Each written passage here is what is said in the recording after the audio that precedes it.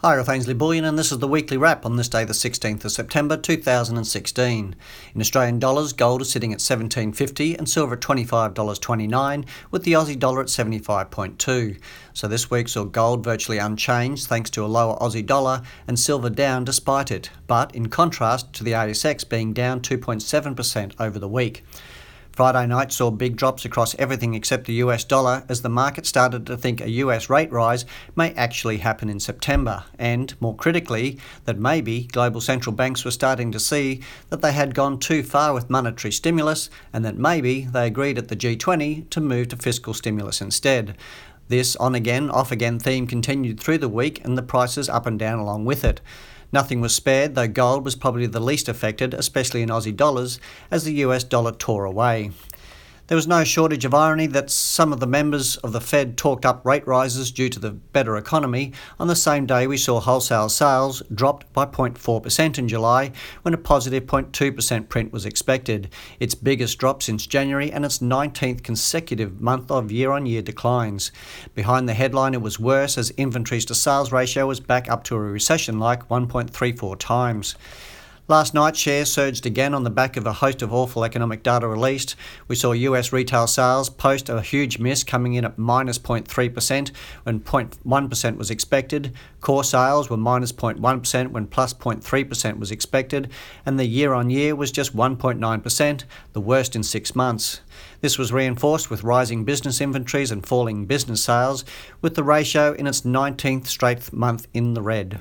PPI printed as 0 when 0.1 was expected.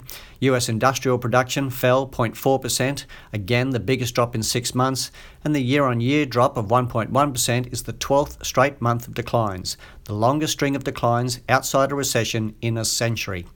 The New York Empire State Manufacturing Survey printed a minus 1.99, and again, tellingly, new orders fell 7.45, when a rise of 1 was expected. Together with big drops in employment and hours worked, GDP estimates were slashed by most economists in its wake.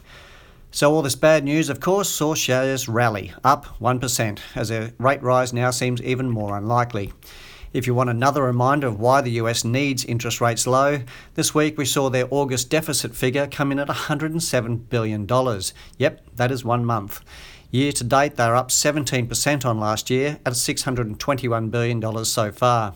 This from a country with $19.5 trillion in government debt before they include the $103 trillion of very real but unfunded liabilities.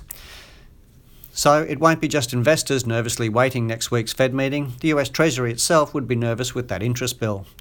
Speaking of nervous investors, a Bank of America survey showed investors' cash holdings are now at their highest level for 15 years. What many of those investors wouldn't appreciate is that with that cash in the bank, they are an unsecured creditor to that bank. And it's not just the Fed meeting on the 21st of September everyone is nervously watching.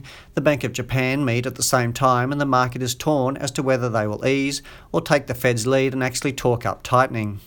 Markets reacted on Tuesday night on an article from the Nikkei suggesting the Bank of Japan is actually likely to further ease into negative territory, which pulled Tuesday night's rout up short. Indeed, the week saw a number of what might be called trial balloons put to the market, including officials saying anything from easing across all three tools of bond buying, higher risk asset buying like shares, and plunging rates further into negative territory, with one suggesting a doubling to minus 0.2% was on the cards.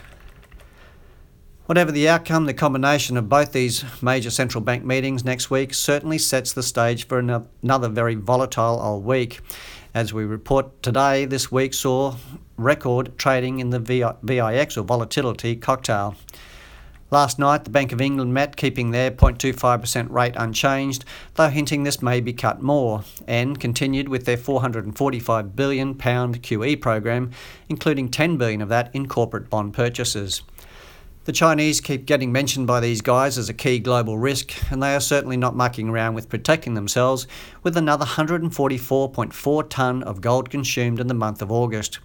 We are now only 2 weeks from the yuan being included in the IMF's SDR currency basket, and some big names are speculating that could be a game changer going forward, especially with the implications for gold.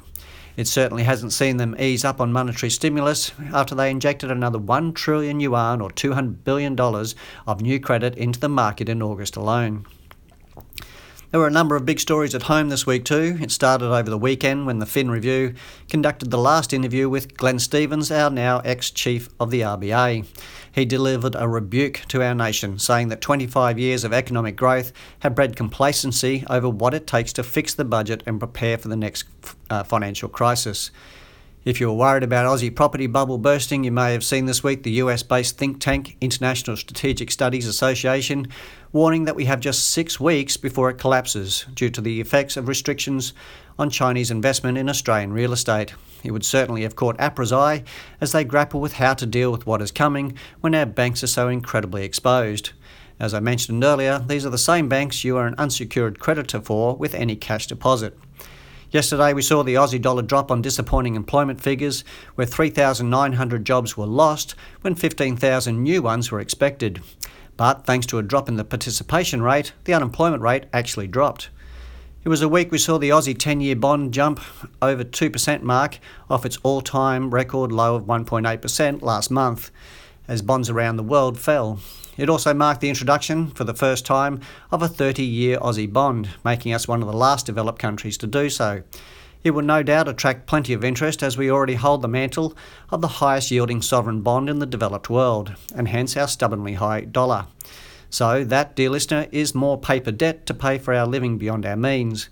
Remember that strong GDP print we had last week would have been negative without such debt-funded government spending. Glenn Stevens described that as our deluded view that it's just the natural state of affairs, that we don't need to do anything to achieve it. He knows there's no such thing as a free lunch. He knows this epic credit cycle will soon end. We'll catch you next week, and remember, balance your wealth in an unbalanced world.